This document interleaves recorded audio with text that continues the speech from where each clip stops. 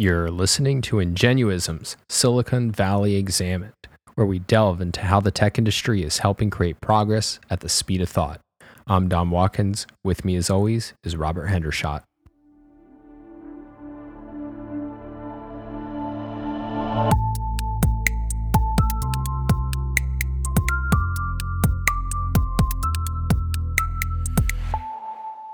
All right, Robert, good to talk to you this week. So there's a number of different stories that I want to discuss, and they all have something to do with the issue of connection, which is a theme that we come back to a lot. And the first one I want to raise is the issue of, we're focused and try to highlight the value that the internet brings in connecting the whole globe and making it easier than ever for people to interact and collaborate and share ideas and insights. But one issue that we talked about last week was that there's still a value of physical connection, and that we see this, for instance, in the way in which high-skilled immigration is still showing, indeed, it's rising faster than ever as people are coming to places like the United States, and in particular places like Silicon Valley. But one story that I recently came upon is by an author named Matt Clancy, who talks about the way in which academia is pioneering successful innovation by distributed teams. And he looks at a lot of data about collaboration, finds that again and again, a lot of the most influential work being done in academia is being done by teams that are widely dispersed. And one of the reasons that he thinks that is not that there isn't a value in physical connection, but that there is a value in being able to connect with people who have very specialized knowledge that might not be in your physical vicinity, and that the benefits of that might overwhelm the shortcomings of not being in the same room. And so I'm curious if you had any thoughts on that phenomenon of where are we in terms of being able to replace the value of in-person connection, and under what circumstances is it worth the loss that you encounter from not being in the same room or the same vicinity from people with whom you can cross-pollinate ideas? Well, that's a topic that I could pontificate on forever, given that I've been at a university in Silicon Valley for 28 years. And I think that academia is a unique test case. I mean, there may be others, but it's because academia exists in part to deliver knowledge to students. It is inherently fragmented and dispersed. You don't get this sort of gravitational pull that Silicon Valley has for tech entrepreneurs, where people can come, and there are costs to people coming. I mean, there are explicit costs because real estate is extremely expensive, and the Bay Area has relatively bad traffic, but there are also implicit costs. I mean, people uproot their lives, they leave their friends, they leave their families, they leave their communities to come to Silicon Valley. And I think that in a world where that was possible, academia would look a lot the same way, that academics would end up conglomerating into a few areas, maybe in Palo Alto and in Cambridge, and these would look a lot more like tech hubs. But at least as long as you have in-person teaching, that's not a practical solution. So academics have been forced to deal with the how do I collaborate with my colleagues when my colleagues are hundreds, thousands of miles away. And so I think there's a lot to be learned from academics, not so much that their trade-offs extend or can be you can extrapolate from what academia is doing to what other people should be doing, but looking more at what are the best practices and what are the potential outcomes. How much of a cost is it to stay thousands of miles apart? Ideally you'd be in the same room, but that's just not going to happen as long as you have two distinct universities. So academics have been collaborating for a long time together from long distances.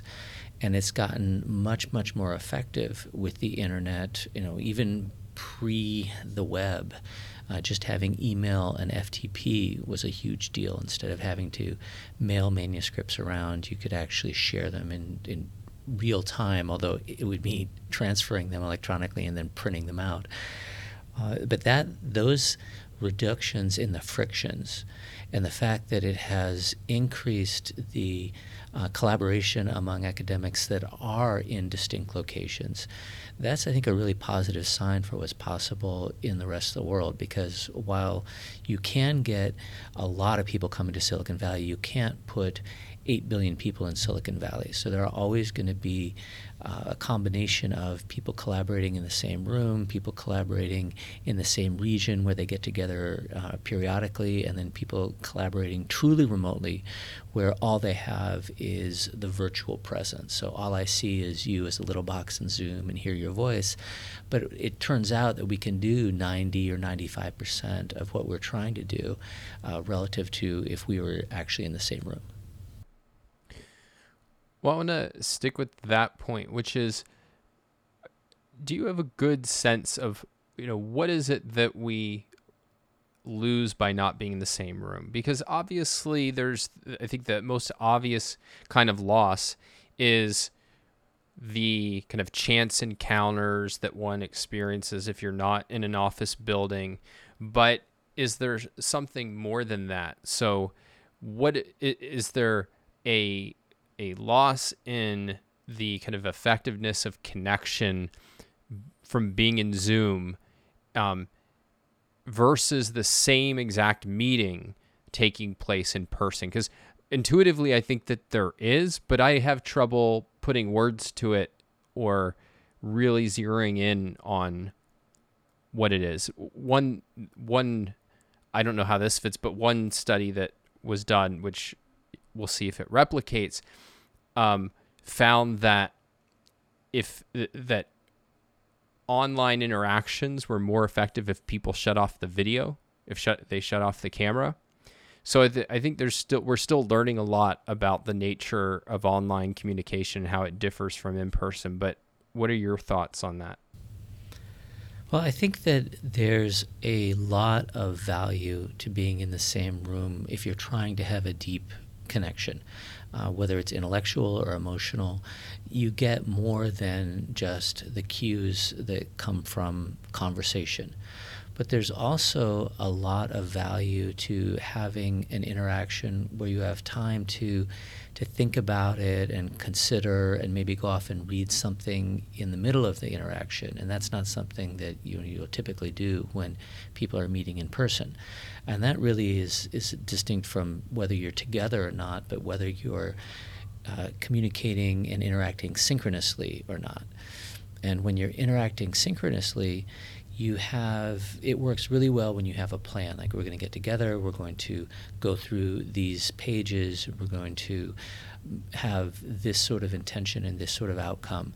And it usually is really easy to follow that script and to get to that outcome. And then you may actually get diverted, but the same thing can happen on Zoom. It's just much harder to then immediately jump into another topic. So the way that I see video as a form of connection for remote work is a little bit different than, which is really your question, which is a little bit different than I think how it's usually thought about. There's definitely something biological about being in someone's physical presence, and there's definitely something about seeing a face rather than just listening to a voice. So right now you have your camera on and I don't, which was not actually intentional. But it means for a different relationship. I'm a voice coming out of the ether and I can actually see you. But you're in a little box and I can't really pick up on anything other than your big motions. So the benefit of video in where we are now, in Zoom, for example, is relatively modest. There's been pushes to add video to remote communication for a long, long time. I mean, AT&T introduced the video phone decades ago in the middle of the last century and thought it would be a huge hit, and nobody wanted it. And I think the reason is that people really value mobility. If you look at when people rapidly embrace a technology, it's because it gives them additional mobility. And it can be pretty crappy otherwise. If you're old enough to remember early cell phones, they were pretty terrible. But people loved them because they gave them mobility. And the same thing was true for cordless phones. You could barely go farther than your house, but it was way better than being attached to a cable on the wall with a traditional phone. And so people put up with a lot of downside of lousy voice quality and short battery life and drop calls and all of these things because they got mobility. And the video phone, the original AT&T video phone, was the opposite of mobility, because instead of being able to walk around, at least the distance that your phone cord would let you, you had to sit absolutely still in front of the camera in order to use the video feature. And being immobile like that is just a huge cost to people. And what we have now, as we're talking on Zoom, is we're stuck at a desk. So the pandemic has really accelerated the adoption of video communication, but it hasn't solved the core problem that we are stuck at our desks while we are talking. If we were in a room together, we could get up and we could go get coffee. We could walk around the room. We could go to a whiteboard. And Zoom is slowly starting to mimic some of those mobility aspects, but it isn't there yet. And until it is, I think we're going to see a big pendulum swing back to more in person and more turn off your camera so I can walk around and be doing other things. And the last thing I'd add to that is I think it was fortuitous that the pandemic and Zoom really took off. Not just fortuitous, but it was not a coincidence that happened when video connection also had migrated to smartphones. The fact that you can Zoom on your phone makes Zoom a much more attractive platform than if you always had to be sitting at your desk in order to use Zoom. Yeah, the mobility part I hadn't thought of, but I definitely agree. And indeed, there's always the live question whenever you're scheduling a meeting is often, all right, do I need to have access to Zoom, or am I going to be off doing things? Because though Zoom on my phone is mobile, I'm not necessarily going to rely on it if I'm like walking outside or something like that, depending on how my cell phone coverage is. But I think the other thing is just, you mentioned kind of it's a little picture in a box.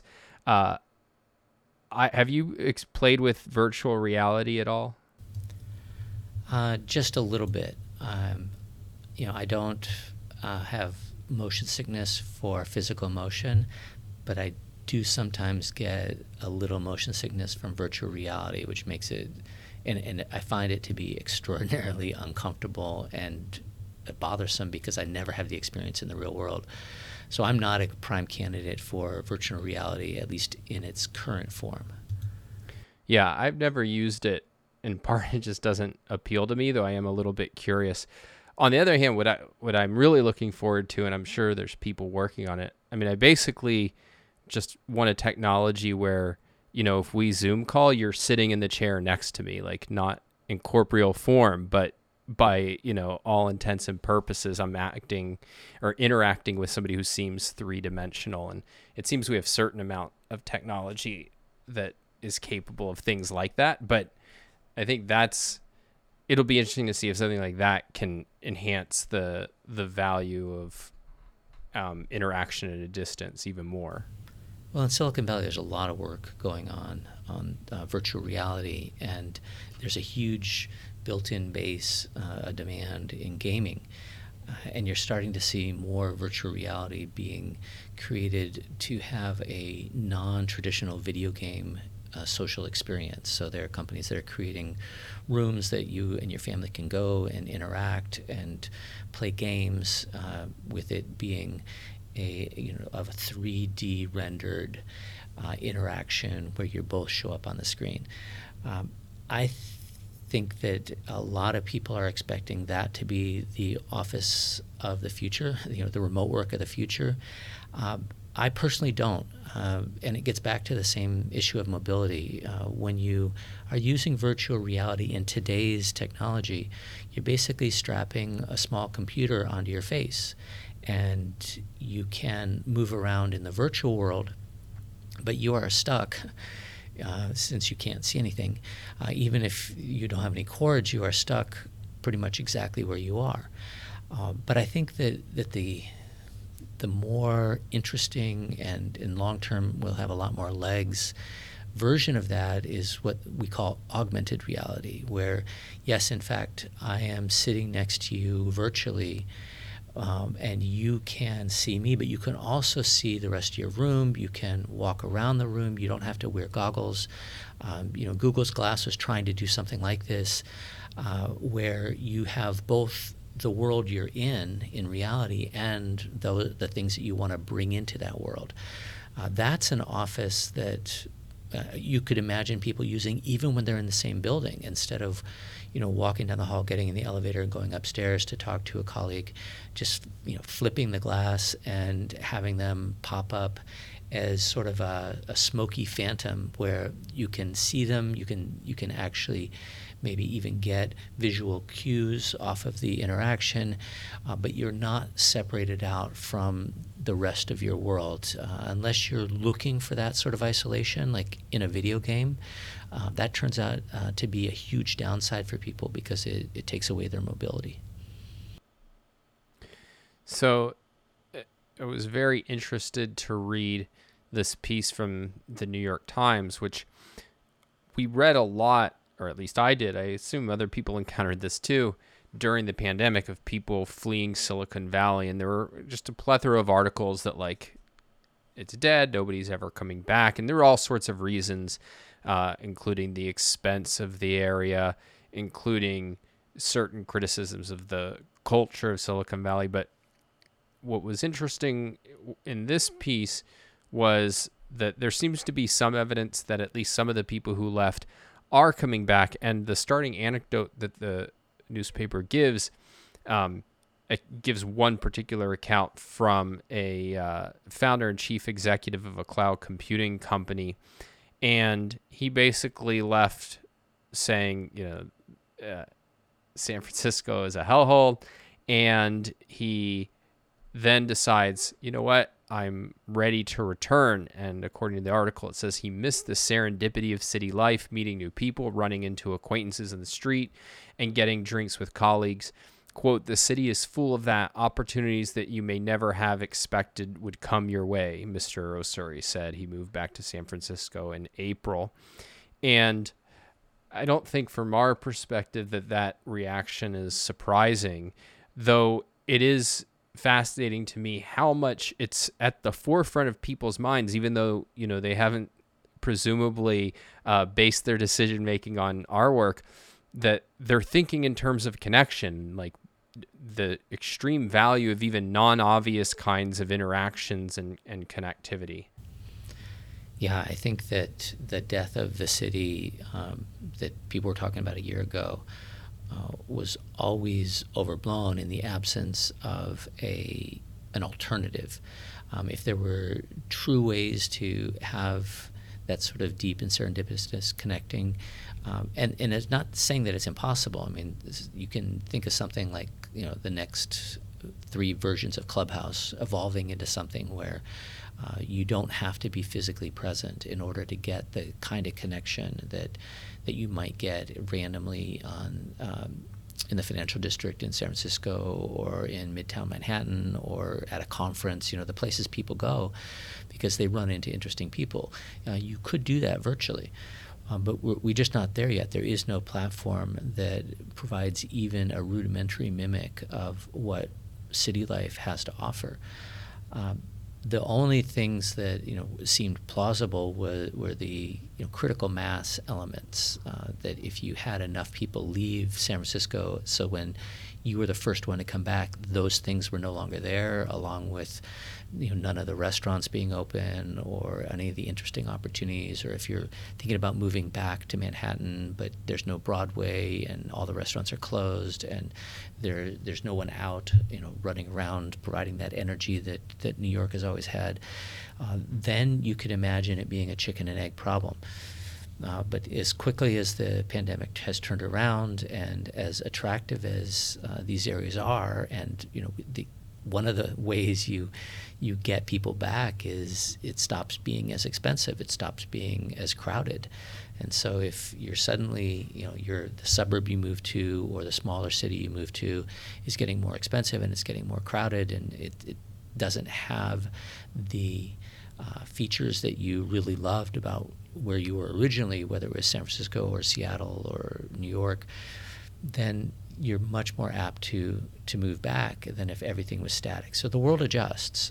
There's always going to be a balance where the people who value what San Francisco and the Bay Area have who value that the most are pulled here, and people who just don't put that much value on it, they're never going to come back.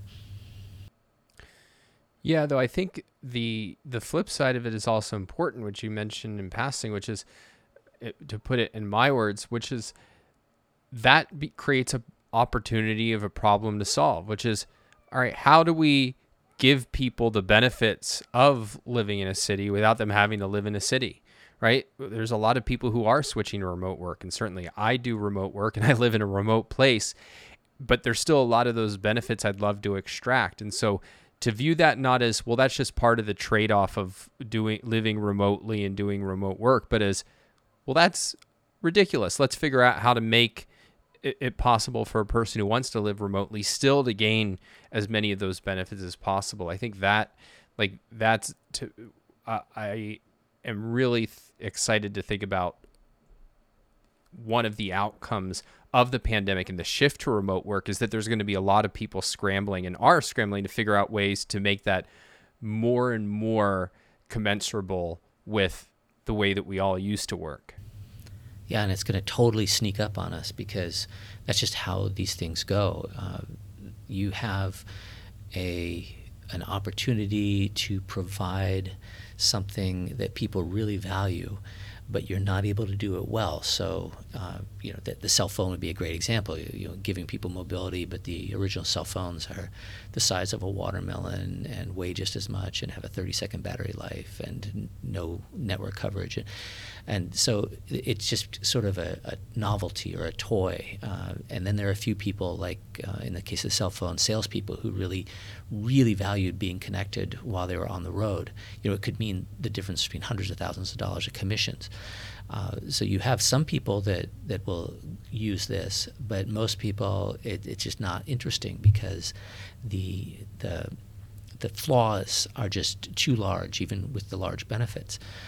But when we're talking about technology, those flaws tend to go away really, really quickly. And this is what Clay Christensen first coined the term as a disruptive technology. This is what it looks like. So out there right now, there are people building virtual rooms where you can hold business meetings or you can hold social events. And right now, they're pretty crappy. And they're going to be crappy until they're just good enough that people start to migrate en masse. And then once people start to migrate, they start to improve rapidly, not because people weren't trying to improve them before, but because it takes volume to really make these things valuable. It's much more valuable for everyone to have a cell phone than if you're one of a few that have a cell phone. I mean, sure, you can call everyone on their landline, but you don't have the same benefits of messaging or playing mobile games or with other people, all the things that we take for granted because everyone has a cell phone. So it will be, we'll be talking about this in, I don't know if it'll be in 3 years or in 15 years, but there'll be a day when we'll look around and we'll go, oh my God, it happened. We now can run into people, we can get, it's even better than it was back in the day when it was serendipitous, because we can go places where we have that same set of people all congregating. because that's the downside of a small city, is you don't have that many people, so you don't have that many people that share your interests or are working on things that you find interesting or are relevant to you. A big city has more, but it's harder to find them because it's a big city. But the internet allows you to have access to billions of people, but very quickly sift through and find the ones that you want. In the same way that Amazon has millions of books, but makes it easy for you to find the books that you like and not have to read about teenage werewolf romances. The internet technology can also make it easy for you to find the people that you are most interested in running into. And I don't mean a planned encounter, because that's a very different phenomenon, but where you are interested in people of a certain age who are interested in certain topics, and then you just start speed dating basically and finding out who you really want to spend more time with. Yeah, I think one mistake that you can make thinking about this is, in effect, how do we recreate what exists in the real world? I mean, you mentioned messaging, and one of the really interesting things about cell phones was that texting, which seems a more primitive form of communication, actually became more and more the dominant form of communication. And so it'll be interesting to see what evolves, and are there, new kind of forms of communication that are preferable, or at least in some contexts preferable, that like we haven't even anticipated yet, that aren't just an attempt to like grope towards sitting in a room with somebody. Yeah, I think that that the distinction between synchronous and asynchronous communication is really important. What people found with texting, what I find with texting, and what everyone I know finds with texting, is it has the advantage of having the opportunity to respond as is appropriate, whether it's quickly or it's delayed because you have other things going on, or because you want to go out and get some new information. And in a phone world, all we were used to was leaving voicemails, and then you'd have to call someone back, and you couldn't actually advance the conversation. I guess you could leave long voicemails that were essentially audio texts, but it was very cumbersome to have an asynchronous interaction. And now what we have is this blend of ways to connect that are all entangled and not mutually exclusive. So when we work together, we spend time on Zoom, and that's planned, and we're doing a specific thing. But we're also posting stuff on Teams. We're commenting on it. We're able to get the best of both worlds. And that's what, if you in Silicon Valley, what you have is, in reality, the best of all worlds. But that doesn't mean that you couldn't have an even better, something that we don't imagine. Just like you wouldn't have imagined in a phone-based world, you wouldn't have imagined texting being such a big deal. That doesn't mean that what we have today is the optimal, is the best we could do. And in fact, I think that we'll really see remote interactions take off when people have worked out a package of features that is actually better than what you can get in the real world in terms of interacting with people in all different dimensions, including running into them spontaneously.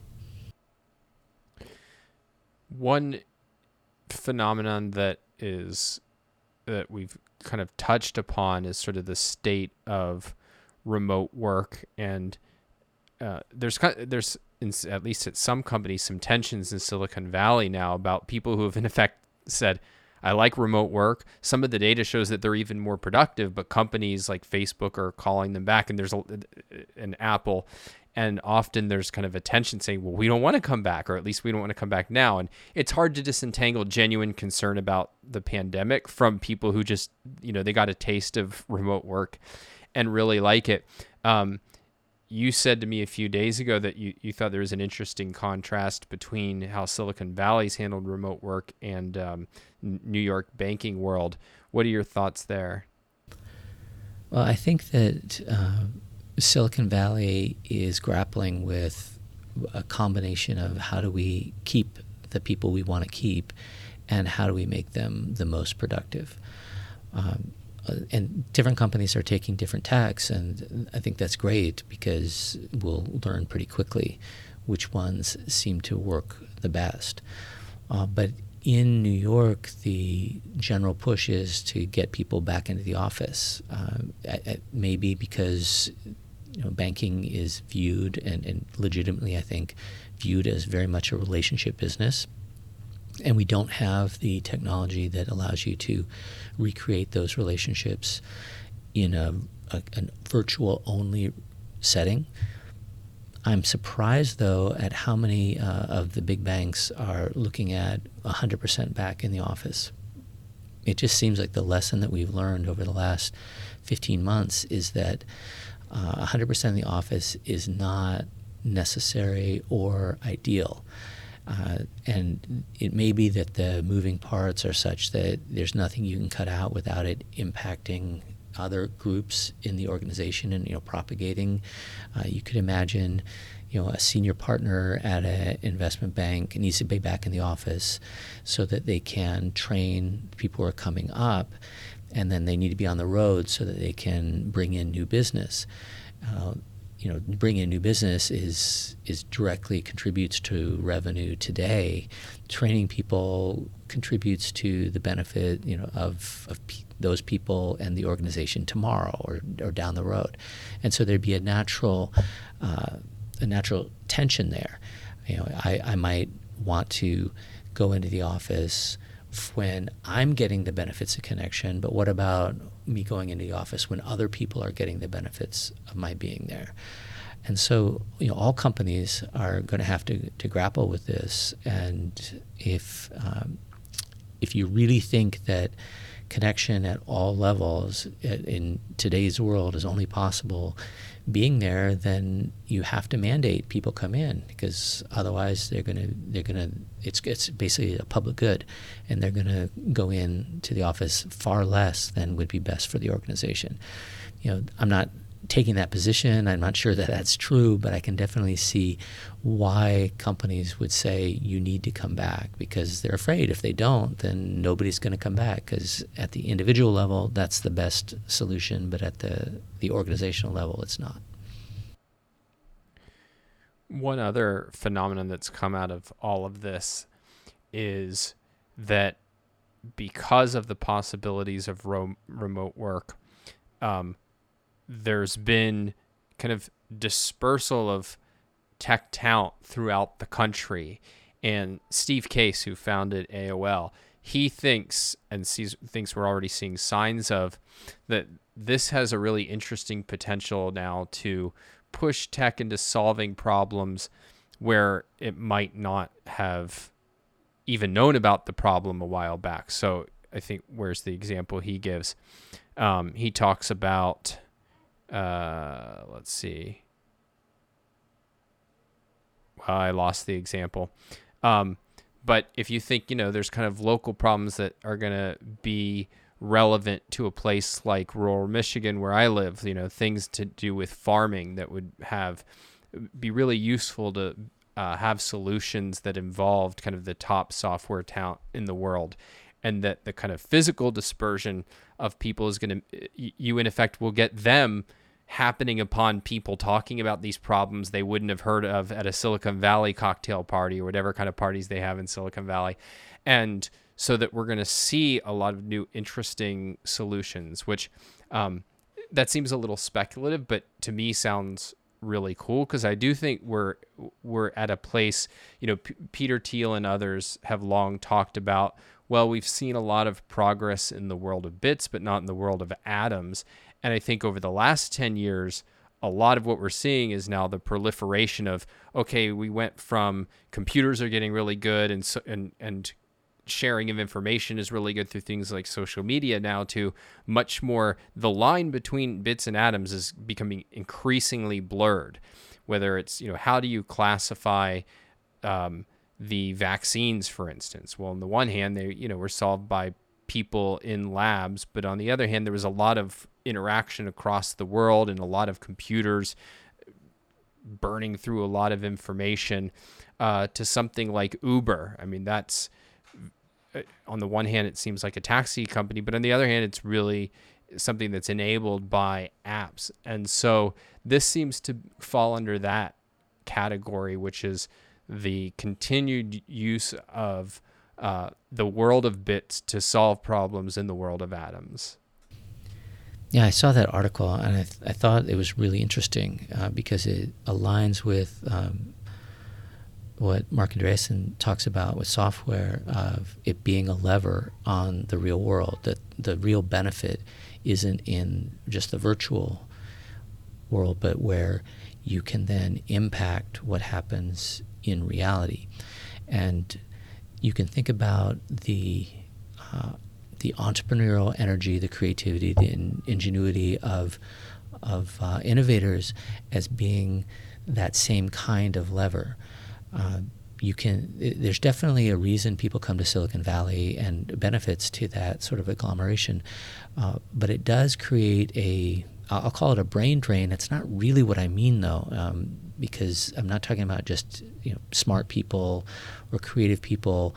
I'm talking about people who have a particular mindset about applying their talents to solve problems. So maybe call it an entrepreneurial drain. And it's the same way that the U.S. Sucks talent in from all over the world. Silicon Valley sucks talent in from all over the U.S. and all over the world. And that provides a lot of benefits, but it also creates, the 99th social media company. There's a certain groupthink that comes out of that because people are aware of particular types of problems and running into people who are working on particular types of problems.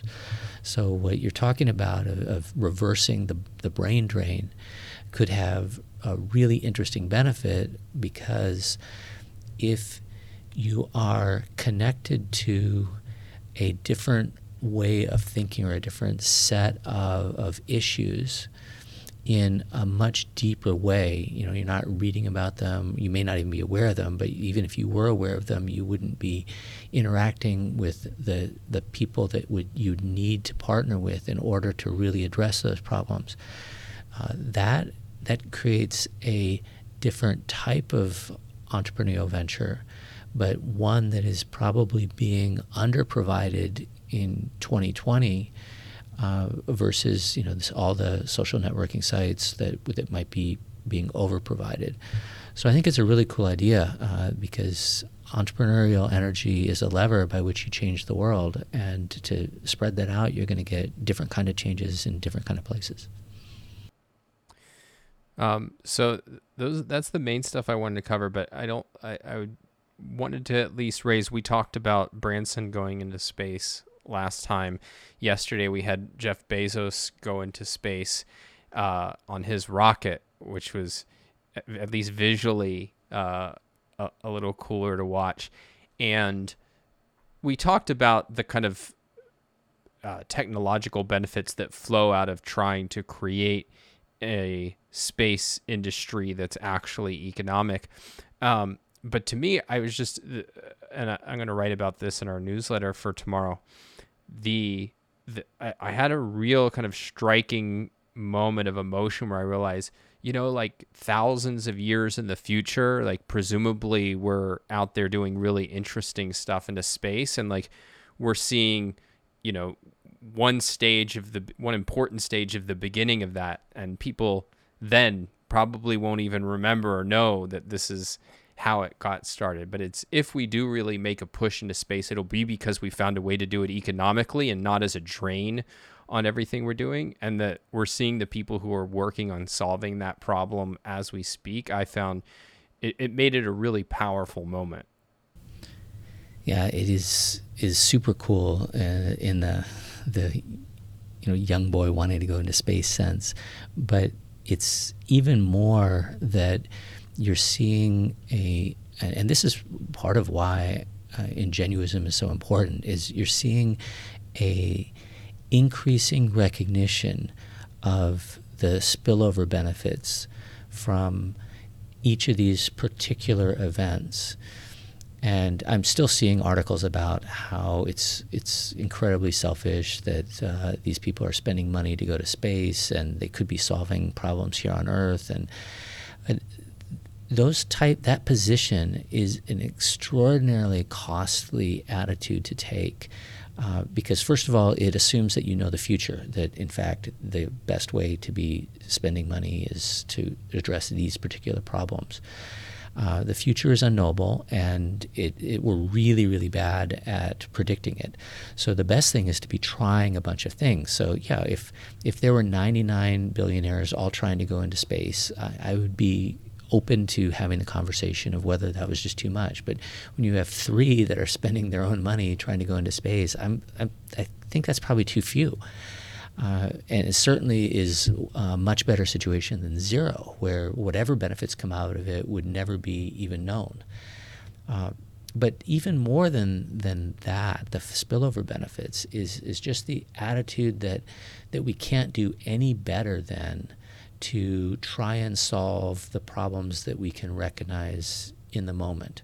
And that's not to diminish the problems in the world today. There are definitely challenges in the world. There are definitely issues. There are things that need to be addressed. There's no doubt about that. But if that's all we're ever focused on, then we're basically always looking in the past. We're never looking ahead. We're never trying to make the world actually a better place. We're just trying to make it a little bit less worse. And if you imagine, people having that attitude 200 years ago, and just what a crappy world we would live in today, because the answers to how do we deal with smallpox or polio were not in the rearview mirror.